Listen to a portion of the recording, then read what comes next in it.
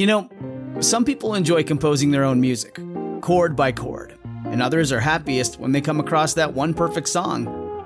Work is not a lot different than that. Whether you prefer building your own workflow or using a pre-made template, with Monday.com, you and the team can work in a way that's comfortable for everyone. Tap the banner to go to Monday.com and build your own amazing workflow, or find an awesome template. No judgment. When you need mealtime inspiration, it's worth shopping Kroger, where you'll find over 30,000 mouth-watering choices that excite your inner foodie. And no matter what tasty choice you make, you'll enjoy our everyday low prices, plus extra ways to save, like digital coupons worth over $600 each week. You can also save up to $1 off per gallon at the pump with fuel points. More savings and more inspiring flavors make shopping Kroger worth it every time. Kroger, fresh for everyone. Fuel restrictions apply.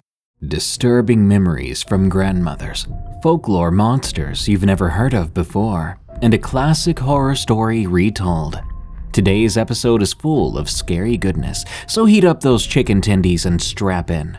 Welcome back to Unexplained Encounters.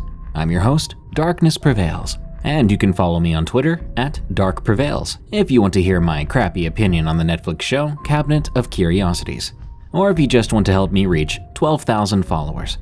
Enjoy this assortment of scary stories, and be sure to send me your scary stories of the unexplained at darkstories.org so I can narrate them on the show. And check out eeriecast.com for more free creepy content. Now, let's begin. What is the devil? From Sammy65. This story was told to me by my grandmother. I'll do my best to tell it myself. She lives in a small town in Mexico with her youngest daughter who takes care of her. The property she lives on is fairly large. There's my grandmother's house on one corner, and on the opposite corner, 3 other houses, one for each of my uncles. Only one of my uncles lives in one of those houses, another lives in the US, and the other passed away years ago. One night, my grandmother heard loud barking and whining coming from one of the dogs outside. There are 5 dogs on the property. They can be very territorial and aggressive if strangers or animals approach the place. My grandmother thought someone was trying to break into the house. She wanted to go outside and check around herself, but if there really was someone out there, she wouldn't be able to do much. So instead, she went to wake up my aunt. As she made her way over to my aunt's room, she heard something being dragged outside. She paused for a minute, paying close attention to the sound. She could tell it was heavy because the dragging sound was slow. The other 4 dogs began barking then, and it sounded like all heck had broken loose. My grandmother hurried to my aunt's room. My aunt was a deep sleeper and was sleeping peacefully in bed, unaware of what was happening. She shook her in a hurry, calling her name, "Laura, Laura!" It took a minute, but my aunt woke up, asking what was wrong. "The dogs are going crazy. I think there's someone out there." My aunt stood from the bed, looking out the window, but she couldn't see much, and all she heard was barking. Maybe the dog saw an animal or something. You know how they get. "No, something's going on. I heard something being dragged around out there. Call your brother. He'll be able to see if someone's out there." My aunt called my uncle multiple times, but every time it went directly to voicemail. There wasn't any way they could leave the house without being seen.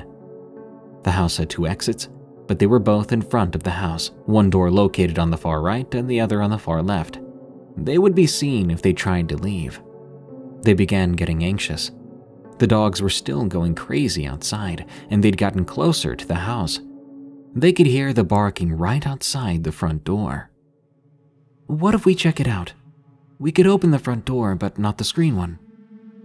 My aunt was hesitant, but agreed. They both made their way towards the door and quietly opened it. It was dark outside, and they couldn't see much. Something caught my grandmother's eyes in the corner of the property. It was a large, pitch-black shape that was slowly moving on the ground. "Look," my grandmother whispered, pointing towards the thing. My aunt followed her finger and noticed the shape. What is that? Although it was dark outside, this thing was darker than the night, and it was moving towards the line of trees. The trees on the property weren't the nicest. They had a very rough exterior, making it hard to climb on them. But this thing had begun making its way up one of them. The dogs moved closer to it and surrounded the tree, barking aggressively at it. The light from the moon gave them just enough light to see some of the features of this thing. It looked almost like a blob, having no real shape. It was hairy, extremely hairy, with matted fur. There was no tail or ears, arms or legs, nothing that they could see. "What is that?" my aunt asked, scared, unable to look away from the thing. This thing had disappeared within the leaves of the tree branches, but it wasn't long before it had begun going back down. "Dear God, it's coming back down," my grandmother breathed out in a panic. The dogs then stopped barking. They went from trying to kill this thing to being afraid. They cowered with their tails tucked between their legs as they shook violently, backing away, whimpering. The eyes of this thing were barely visible, but they were there. Pitch black like everything else about it, but you could feel its sinister gaze. It was watching them. My grandmother began praying silently. The thing had made its way back down the tree and was moving towards the direction of the others' houses. They watched as it made its way through the yard, between the houses, and over the cement wall that separated the properties. They watched as it continued up towards the hills, and as it did, other dogs from other properties began barking loudly just as theirs had been. When it reached the top of the hill, past all the houses, it stood up and ran off, disappearing into the night. The next day, my grandmother told all her kids what she had seen. No one knew what it was. It didn't look like any animal they'd ever seen, and no animal had ever tried climbing those trees. They haven't seen it since, but ever since that night, something hasn't felt right. My mother says it was the devil himself paying them a visit. Says that it takes up different forms to pay visits to people. It wouldn't be the first time someone in the family got paid a visit by something inhuman. The Kumantong, from J. Ion. My grandmother was born and raised in a rural village in the south of Thailand. She lived with her grandfather, my great-great-grandfather, for most of her childhood. Because great-great-grandpa was a shaman and healer of the white magic persuasion, he was often visited by people, local and elsewhere, for advice, cleansings, and exorcisms. When my grandmother was 6 years old, there was an epidemic of grave robbing in her village and the surrounding areas. However, unlike typical tomb raiders, instead of robbing valuables or harvesting cadavers, the graves that were robbed were exclusively those of miscarried children and stillborns. The grave robbers would often dig up the remains and completely empty the gravesite without even filling in the gaping holes or tidying up the desecration they left in their wake. Many families, already grieving the loss of their unborn children, flocked to great-great-grandpa's home to seek advice. Unfortunately, the remains of these little children won't ever be found. Science and technology back then were not advanced enough. Plus, there really wasn't any law enforcement in those rural areas, and there really was no way of finding out where those fetuses are when no one even knows who did the robbing or when those graves were robbed. However, great-great-grandpa and the families knew what the remains of these little children were being taken for. They were going to, or have been made into, Kumantong, also known as little fetus monsters. As each Kumantong is the physical body and soul of a child trapped in a bottle or jar, the poor creature will never be able to reincarnate nor move on to a different realm. Black magic shamans who use blood and unethical forms of mystic practices to bind the poor creature to its eternally damned fate will then sell these trapped souls to unscrupulous people who wish to pursue the quickest route to wealth and power. Great-great-grandpa could only console the grieving families and encourage them to perform prayers or do good deeds to ease their suffering and perhaps gain good karma for their descendants. He also advised anyone who miscarried or had young children pass away to not bury them in a cemetery, but rather cremate their remains. Without a physical body, it would be very difficult for the black magic shamans to trap the little children's souls. Cremating remains also completely emancipates the soul from its physical bonds to this realm, so it is free to go wherever it likes or move on to a better world. For families who could not afford to cremate their children, they would turn to the Buddhist temples for help in doing so. Some families would even bury their dead in unmarked secret locations. Thus, the scourge of grave robbing ended. However, just a few months later, there was a huge spike in burglaries throughout the village and nearby places. These burglaries were done mysteriously.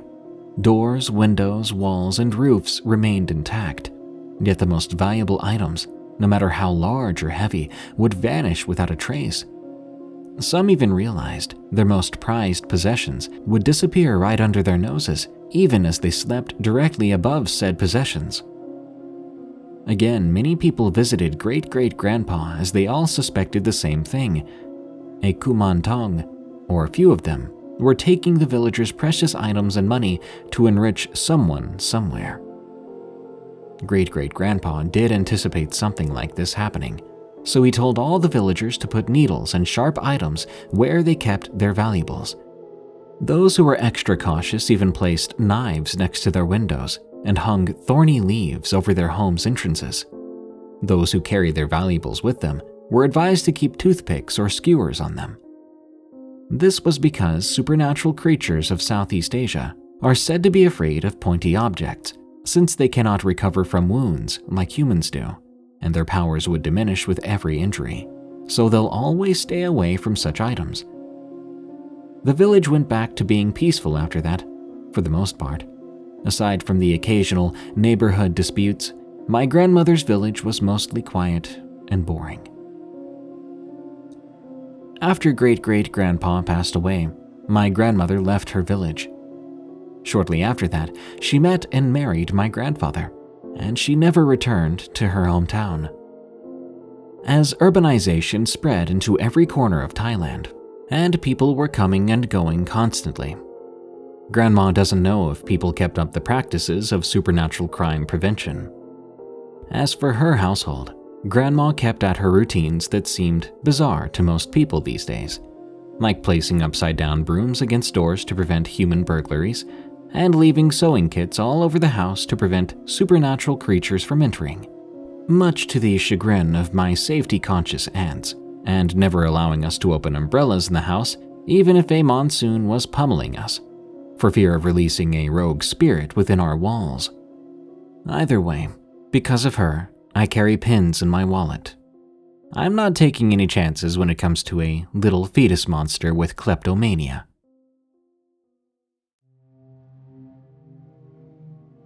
Don't mess with the Dark Angel.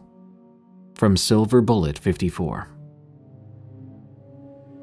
If you ever travel to Iowa City, Iowa, someone will probably mention Oakland Cemetery.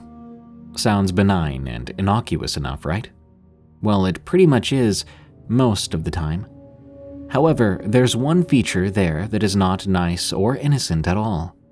One wrong move, and they'll make sure you pay. That's the Black Angel of Oakland Cemetery. As the story goes, a young man had an angel statue commissioned for his dead mother, but he didn't choose obsidian, onyx, or any other dark material. He wanted it in bright and gleaming bronze. What he didn't tell anyone is that his mother was a very evil and hateful woman. No one knows the details of her, but she was not well liked, even by her own family. As the years passed, the angel turned black. Not only that, but even its pose is spooky. Its wings are down rather than up, which represents dread, failure, and hopelessness. It also looks down rather than up, like all other angel statues do. This means it's given up rather than being optimistic. As for the dark patina, skeptics say it's weathering, but anybody who knew the family say the woman's evil spirit has possessed and cursed the statue. After a dumb idea, I believe it. In 2007, I went to Iowa to see a football game with some friends during an Iowa home game. After the game, we passed by the cemetery and got out to look. We weren't going to mess with anything. Soon we noticed a huge shadow over us. We looked up, and there she was, staring at us, it seemed. The Black Angel. I quickly noticed that her irises bulge out in a swirl pattern. Before I said anything, a girl touched the foot of the statue and said it felt ice cold. I told her that we were all going to get it, since the angel will not accept any contact or desecration. She said I need to stop reading comic books, then we left. I wished I had apologized for her touching it, because we immediately got hit with an overflowing amount of horrible luck. Over the next 5 years, I experienced the death of 10 people I knew in car accidents. I got fired from 2 previous jobs, broke a toe, lost a girlfriend, and had to move out before I was entirely prepared to do so. My other friends experienced similar problems, sans the moving out and car accidents, but there was also almost 30 friends of mine who got busted for a drinking party and destruction of private property. 3 of them saw the angel with me, and one of my friends had to go through the death of their best friend. I also got sick multiple times the first few months after the visit, and the girl who touched the statue suffered a shattered leg in an accident. So in 2020, I finally mustered the courage to go back to the cemetery and gave a sincere apology to the angel, leaving fresh flowers at the base of it. I kept my eyes down because looking in her eyes is said to be bad luck as well. Have any of my friends apologized? I have no idea. But I do know that after my apology, my life became pretty good again. Now I have the normal good days and the normal bad days. All I know is that next time I go to a cemetery or graveyard, I'll just treat it as a normal visit. After all, why would I want to be cursed again? Ghost in the House. From Anonymous. My then fiancé, Jake, had a brother that lived in a different state. He'd go visit him once a year during the summer. After I got with Jake, I would go with him to visit his brother. This was during one such visit to his brother's house. We were going to sleep in the basement. The second I walked down the stairs and into the guest room, I could sense something. I've always been able to sense paranormal entities, and though I was used to it, it always scared me. I knew there was a presence here, and I went running up the stairs. Now, Jake's brother had a wife and a young son. I never heard them speaking of anything paranormal, and I didn't say anything when I came back up, in case they wouldn't believe me. Plus, they were religious, and I thought they would be angry if I talked about ghosts or demons. I'd hate to be accused of making up stories just to scare their son, which is something I would never do. We went a couple of more times there, and I could sense the ghost each time, but it never did show itself until, well, one night around midnight, Jake and his brother were playing video games in the living room. I walked into the kitchen to make myself a sandwich. Jake's brother's wife and son were already in bed. I stood at the counter, and out of the corner of my eye, I saw this dark shadow. It was a tall, dark, shadowy figure that swung 2 of the kitchen cabinets wide open, then ran back down the stairs. I panicked and ran into the living room. I told Jake, but he and his brother dismissed me, acting as if I didn't say anything. They didn't even look at or acknowledge me at all. It couldn't have been Jake's brother's wife or son, since they were pretty short, and they could not reach the cabinets like that. And if either of them had come into the kitchen, I would have seen them as they walked past me. I walked back in the kitchen and closed the cabinet doors. Then I went back into the living room and said nothing more about it. I poured salt around our bed that night, and all the fear melted away after I did. That night, the air was still. I feel as if that spirit knew that I knew it was there, and that's why it presented itself to me that night. The ghost didn't seem malevolent. It seemed like it was trying to play a practical joke on me. But it still scared me. Jake and I broke up, and his brother and his family moved into a new house that I've never been to. But I'll never forget how much that house scared me. I hope the people that live there now will not be terrorized by that thing. This episode is sponsored by June's Journey. Do you believe in monsters? And given the chance, would you be brave enough to track one down on your own? In June's Journey, people are the true monsters, and you can live the story yourself rather than sitting back and listening to one. June's Journey is a hidden object game with a thrilling murder mystery set in the Roaring '20s. You play as June on the hunt for your sister's murderer. Discover clues through exciting hidden object scenes with beautiful and atmospheric illustrations and music. Victory brings you closer to new plot points and suspenseful answers. When not hunting for clues, you can customize your own luxurious estate island with gardens, buildings, and decor. Or chat and play with or against other players too, in the Detective Club, where you could even put your skills to the test in the Detective League. June's Journey is both relaxing and fun to play. With my busy schedule, I find it's the perfect game to pick up and play whenever I've got a free moment. It doesn't demand too much time, and it's pretty satisfying solving puzzles quickly and unlocking new clues. Can you crack the case? Download June's Journey for free today on iOS and Android. A listener requested that I narrate this classic ghost story again. It's been a long time, and my narration style and skill has evolved over the years, so I figured it'd be fun to reread for you all. Enjoy. The Lantern, the Boatman, and the Laughing Children, from Joshua LaRue. I'm a 32-year-old man, yet it is broad daylight as I write this post, because what I'm about to share haunts me to this day, to the point that merely thinking about it, or in this case typing this memory, is enough to send chills down my body and make me feel like a terrified child. I've only told this story to a handful of people over the past 10 years because of how terrifying an experience it was for me. But I feel it can be therapeutic to get it off my chest and share with others. Maybe others have had a similar experience. If so, please let me know. To tell this story and give it justice, I have to tell you of an experience that happened 3 years before the terrifying encounter this post is about. Buckle up. This will be a long post, but definitely not boring. My name is Joshua. I'll change the names to protect the privacy of the others involved in the story. I live in Arkansas, and in late 2003, near the middle of fall, right before it started to get really cold, my wife and I were invited to camp with a friend of mine and his girlfriend at Sugarloaf Lake, Oklahoma.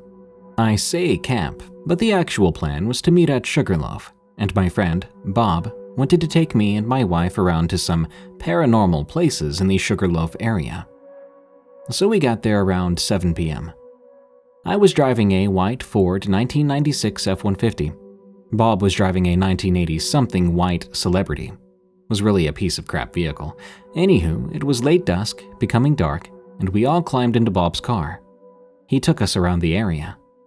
First to an old abandoned house, but other than some raccoons rustling around, it was a 2-hour waste of time. Then he took us to a graveyard, which was supposed to be haunted. Again, a bust. Then we went to an old church that was run down and also supposed to be haunted. Yawn. At this point, it was getting close to midnight. My wife and I were getting pretty bored. I spoke up to Bob, saying, "Man, this really hasn't been that freaky of a night." That's when Bob smiled, saying that he was saving the best for last. He handed me a Polaroid picture of a hillside covered in trees and daylight. I asked him what it was, and he asked me if I saw a house or any type of light pole or anything in that picture, to which I replied, no. He took the picture back and said, "That's because there isn't, and there are no power lines either." About this time, he turned down an old dirt road and passed a small house. Then after that, it was 2 miles of dirt road with woods on one side and barbed wire fence on the other, with about 2 acres of field connecting to a wooded hillside. Nothing to light the night except the full moon overhead and the clear, starry sky. After what seemed like forever, he stopped the car and told us all to get out. We did as he asked. He walked us to the side of the car where the fence, field, and wooded hillside was. He looked at his cell phone. His phone and mine had no signal. This was 2003 and this area had no cell towers. But he looked at his phone and said it was 11:57 and told us all to watch the middle of the hillside. Even in complete dark, I could tell this was the same field and hillside from the picture. 2 minutes go by, and nothing has changed. Then, at exactly midnight, a small light flickered on in the middle of the hillside. A chill ran down my back as my wife, Bob, his girlfriend, and I watched as this small light, which to me looked like an old kerosene lantern, began to move, swaying back and forth.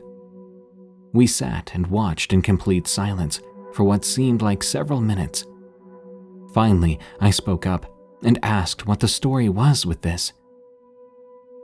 Bob replied he didn't know, but locals had told him that at midnight every night, this lantern will light up and sway back and forth through the woods until the sun comes up. Then it disappears. Apparently, no one knew what the story was. At the time, I was a 19-year-old guy who didn't think anything could scare me or hurt me. So, since there were no houses around, I yelled out, "We see you! Wow, you're so scary with your little lantern!" Bob shushed me, but it was too late. My wife screamed and pointed. I was laughing, but my laughing stopped as I looked to the hillside to see the lantern swaying back and forth, but it was moving down the hillside to the field at an inhuman pace. Gliding, it began to speed across the field towards our car. We did not stick around to see what it was, because within seconds, we were in the car and flying down the dirt road back to the lake. We looked back then to see the lantern moving slowly back up the hillside to where it first appeared. The ride back was silent until Bob spoke up, saying, "Crap, I forgot to put gas in earlier, and the only store around here is closed." He explained if we decided to go back out anywhere, it'd be best to take my truck, until he could get gas in the morning, as he only had about half a quarter of a tank. I said okay, and a few minutes after that, we arrived back at Sugarloaf Lake. We'd parked by the lake docks and we dropped my tailgate. We sat and talked about what had just happened. Now, Bob's girlfriend was pregnant at the time. She told him she was hungry. He told her we had brought some snacks, but she said she needed actual food. But since the local store was closed, he asked if we could take my truck to the next town over to get some food, because his car wouldn't have enough gas to get us to that town. I obliged. We shut our cooler, put the tailgate up, and loaded into my truck. I turned the key and nothing happened. My truck was dead, deader than dead. No ding, no lights, no clicking noise, nothing.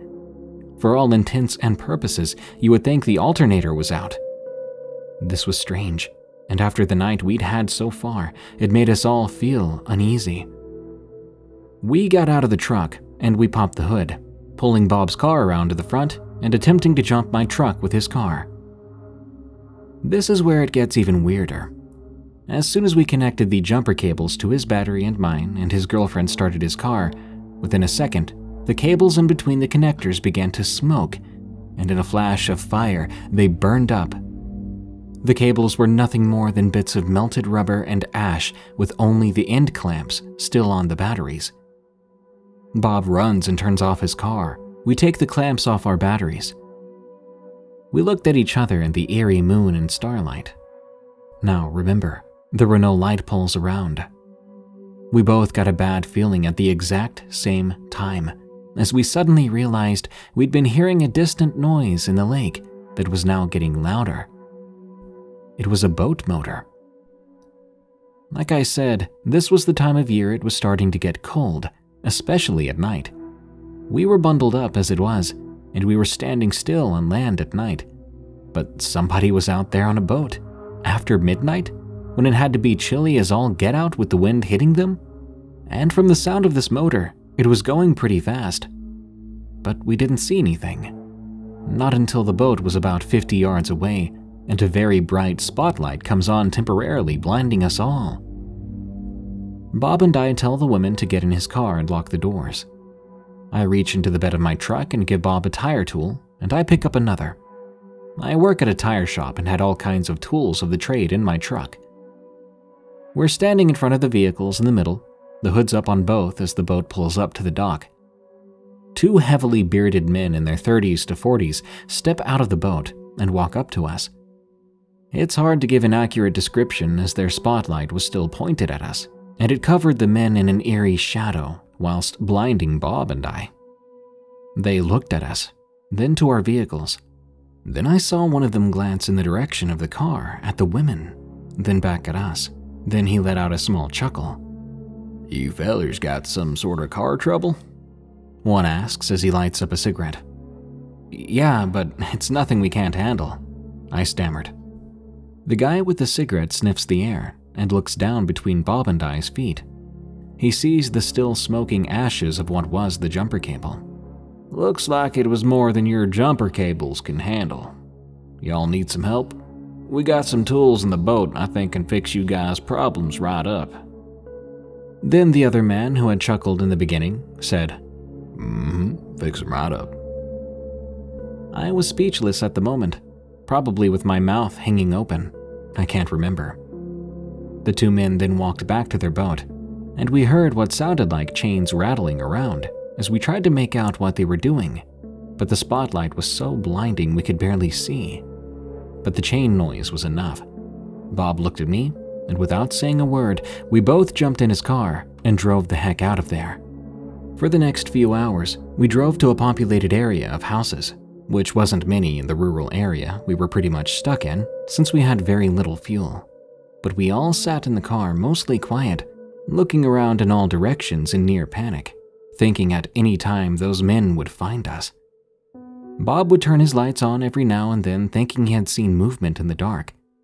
After a while, the women fell asleep, and Bob and I talked about how freaking weird this whole ordeal had been.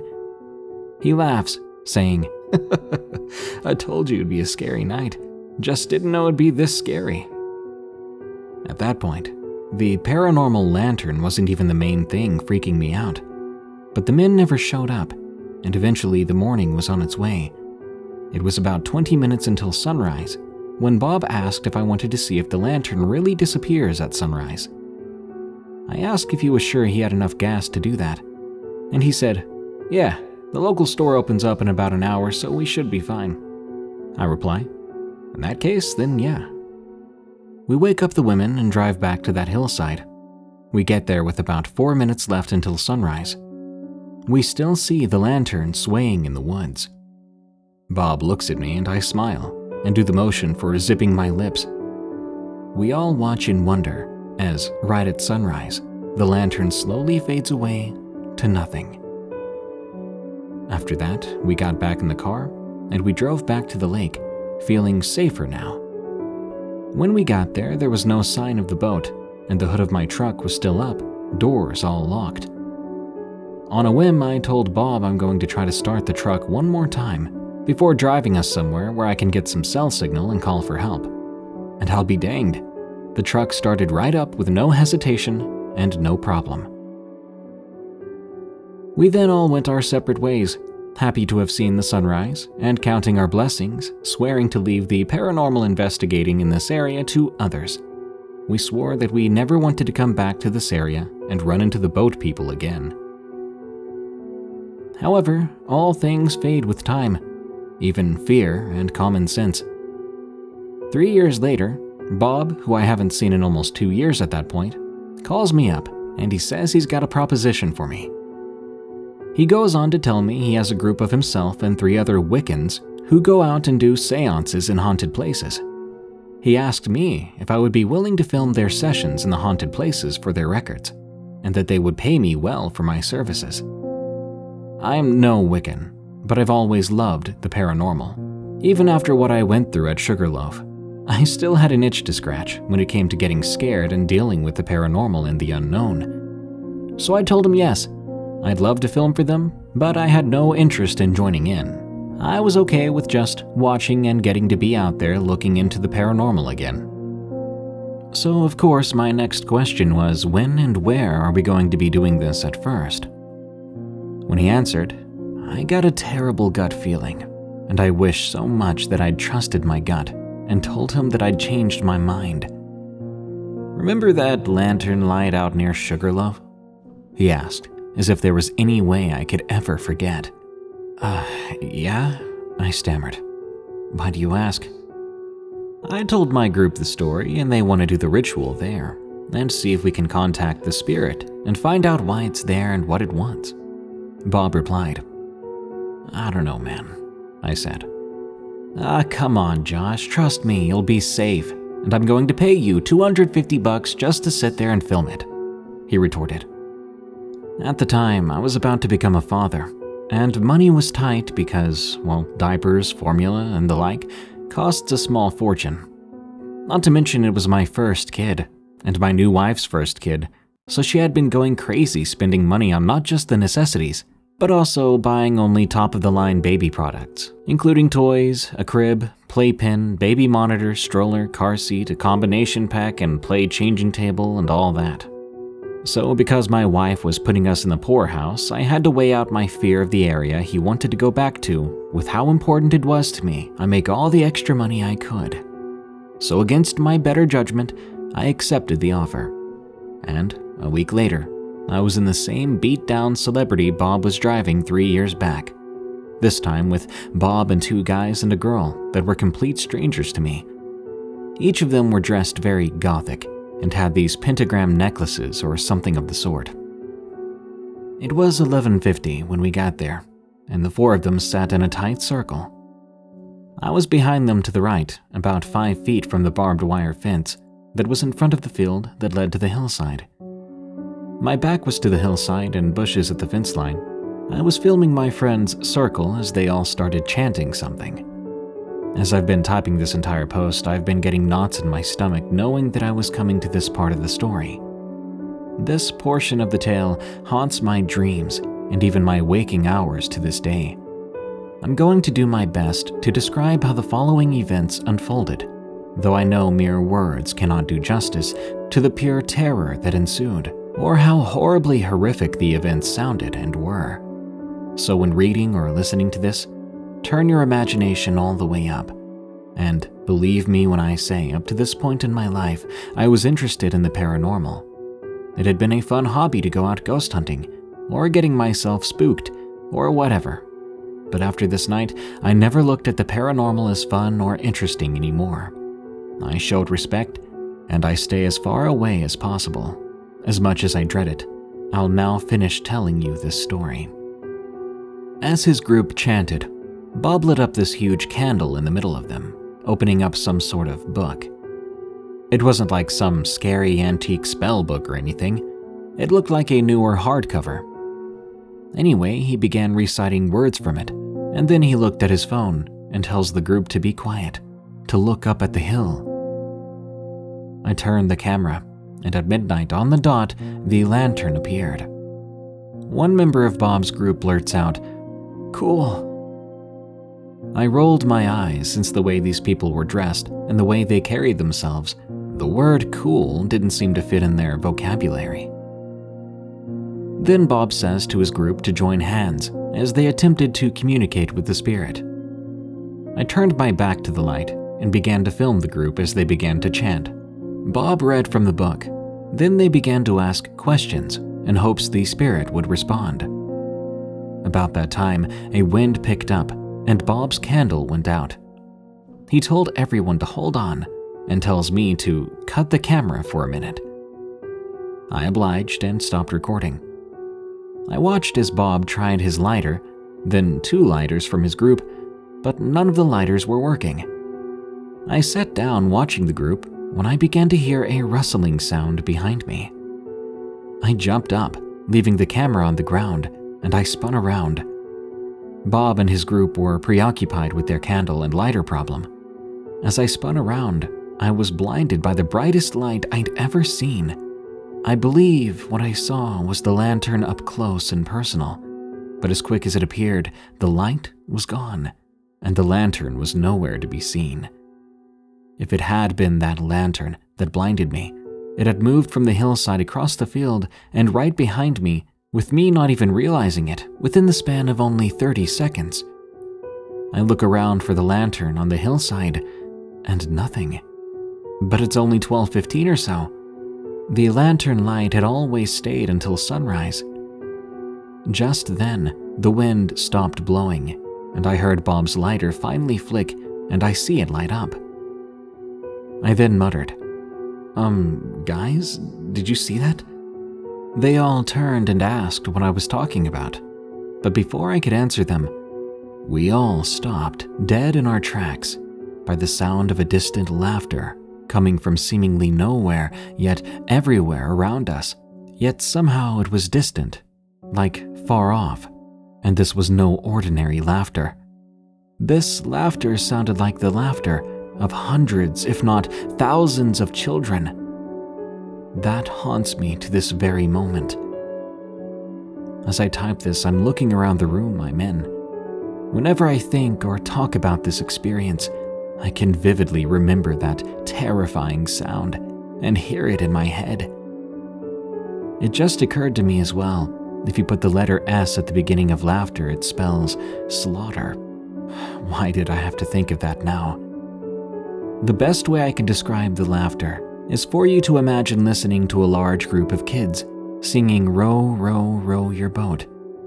You know how one kid will start and seconds later another will join in, starting at the beginning of the song and so on.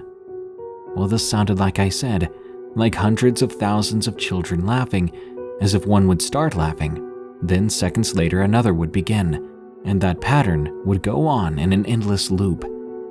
I'm not saying the laughter sounded like the song "Row, row, row your boat." I'm saying they laughed in unison with a delay, just like kids singing "Row, row, row your boat." On top of that, the laughing was getting louder and closer. There was sinister laughing, goofy laughing, giggling all around us, coming from every direction. I was shaking. I couldn't move besides spinning around and around, looking off in the distance. This couldn't be real. This sort of thing doesn't happen in real life. What the heck was happening? I screamed at Bob and his group, telling them we needed to get the heck out of there. But they were all already running for the car, leaving their Wiccan book and candle behind, and without hesitation, I ran after them, jumping in the car, just as the laughter became deafening. We hauled tail out of there, driving about a mile up the road and pulling over, as Bob was in no condition to drive. We were all freaking out. We all got out of the car and paced around it, asking one another if we really just heard what we heard. I told Bob that I was sorry because I had left his camera behind. He says he doesn't care, that he's not going back for it. At this point, I got my hands on my knees, panting, trying to catch my breath. I had never in my life felt so terrified.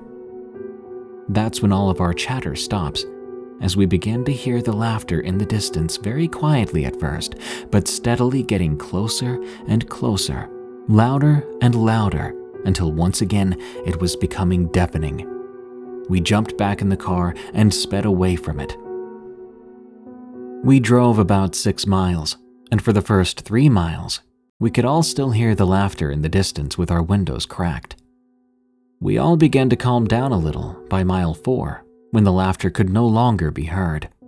But we had no intention of pulling over again, and one of Bob's friends was in the passenger seat with his phone, waiting for a signal to pop up. At about mile 6, he announced that he had full bars.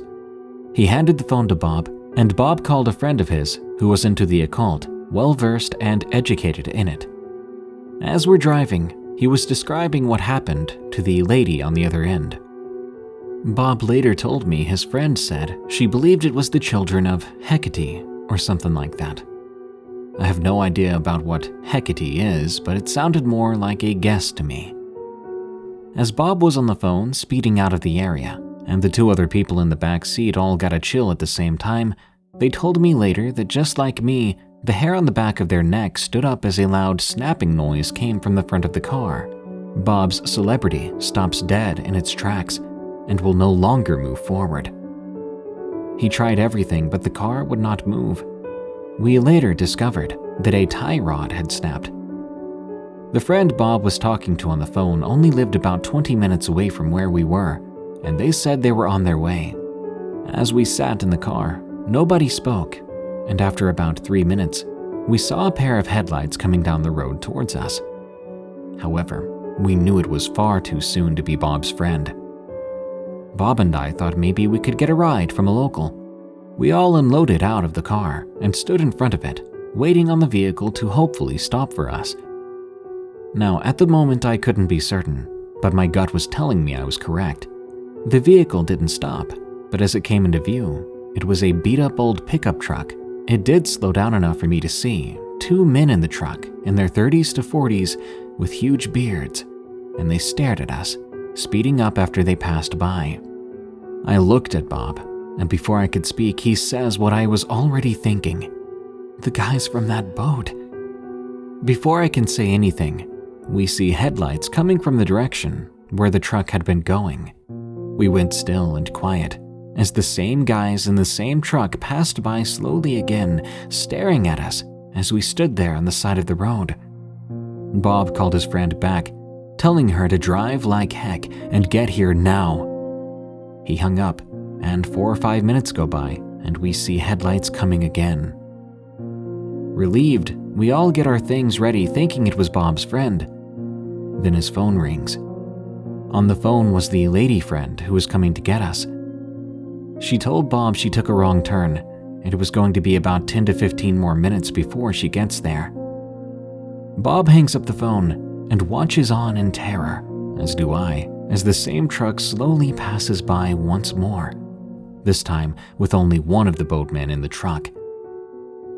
This time, though, the driver slows to a crawl and says, "Looks like you fellers could use some help."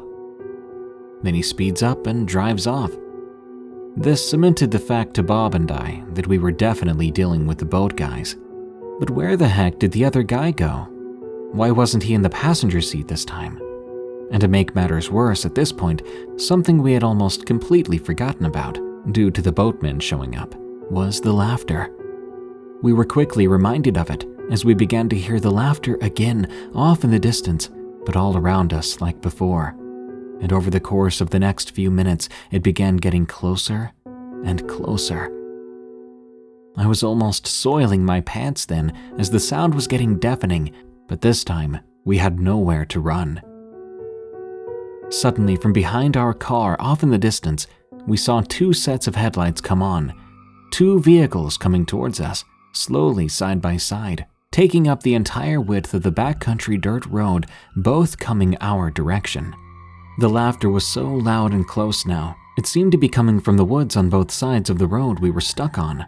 And it seemed to be zeroing in on us, as if the hundreds or thousands of children were within reaching distance of us. There was no wind, no sound other than the crunching of tires on the rocky dirt road of the 2 vehicles slowly driving towards us. With our last shred of hope fading away into the laughter of the children and the headlights of the 2 vehicles surely being driven by the boatmen, we were given a reprieve, as at this time, coming from the other direction, we see another set of headlights coming fast. We held our breaths. The laughter, the boatmen, what was going to be next? How were we going to get out of this? That's when this new vehicle that was coming fast pulls up. It's Bob's best friend. She unlocks the doors on her car and rolls her windows down and begins to tell us to get in. When this happens, the 2 sets of headlights coming from the other direction turn off, and Bob's friend says, "Oh my God, you weren't kidding about the laughter." She yelled at us to get in, and we listened. We began to tell her about the boat guys. She turned the car around, and no sooner than she started to drive away, the 2 sets of headlights come on again, this time with their brights on. They get close enough to be only about a car length behind the car we were all crammed in. I yelled to the driver, "Go, go, go, go, go, go," channeling my inner Jeff Goldblum, I told her, must go faster, must go faster. She floored it, and for about a mile, the two vehicles stayed on our tail, then they turned off onto a side road. For the next 2 miles after that, we could all hear the laughter still way off in the distance with our windows down. A few miles after that, the laughter was gone. To this day, I have no explanation to what happened, what the laughing children were, why the laughing followed us. I have no idea if the boatmen were connected to all of this somehow, or if they were merely a coincidence that happened to terrify us at the same time as the paranormal things that were going on. If that is the case, why didn't they react to the laughing children's sound? Is the lantern connected to the laughing children? Or did Bob and his group mistakenly call forth the laughing children through their ritual? Like I said, this happened years ago, but I still feel just as terrified now when I tell people about it or think about it. I've had constant chills and goosebumps as I've written this, and I'm sorry for typos or grammar issues, but I'm a bit shaky as well. I'm going to post this story as is. I hope it's readable, and I hope somebody who reads this and has had a similar experience can share their story with me. In a weird way, I believe that would help me deal with the trauma this experience still causes me to this day. To all of you who think the paranormal is just a fun hobby to get your thrills with, I beg of you, I warn you, that we are not prepared for what is really out there. You can think nothing will scare you or harm you, but you're dealing with unknown things. You have no idea how powerful or mundane the paranormal could be. If you use the paranormal as a thrill-seeking hobby, just use caution and always have your vehicle checked out beforehand. And make sure to watch out for seemingly sociopathic hillbillies and laughing children. I hope everyone who reads this sleeps well, but I know that after telling my story like this, that for at least the next few nights, I'll be getting no sleep at all. As I'm reviewing and editing my post, I just recalled an important coincidence. When we had driven fast away from the lantern in 2003, after it came swooping across the field towards us, the song Unforgiven by Metallica had been playing on the radio. And then in 2006, when we had first heard the laughter, when we were by the hillside and jumped in the car, the same song was on again, this time on a mixtape that one of Bob's fellow Wiccans had made and brought. There's no way he could have known that song played last time we were there, because he hadn't been there in 2003, and Bob didn't remember the same song playing in 2003 until I brought it up to him, as a weird coincidence. Upon remembering these details, Bob got goosebumps.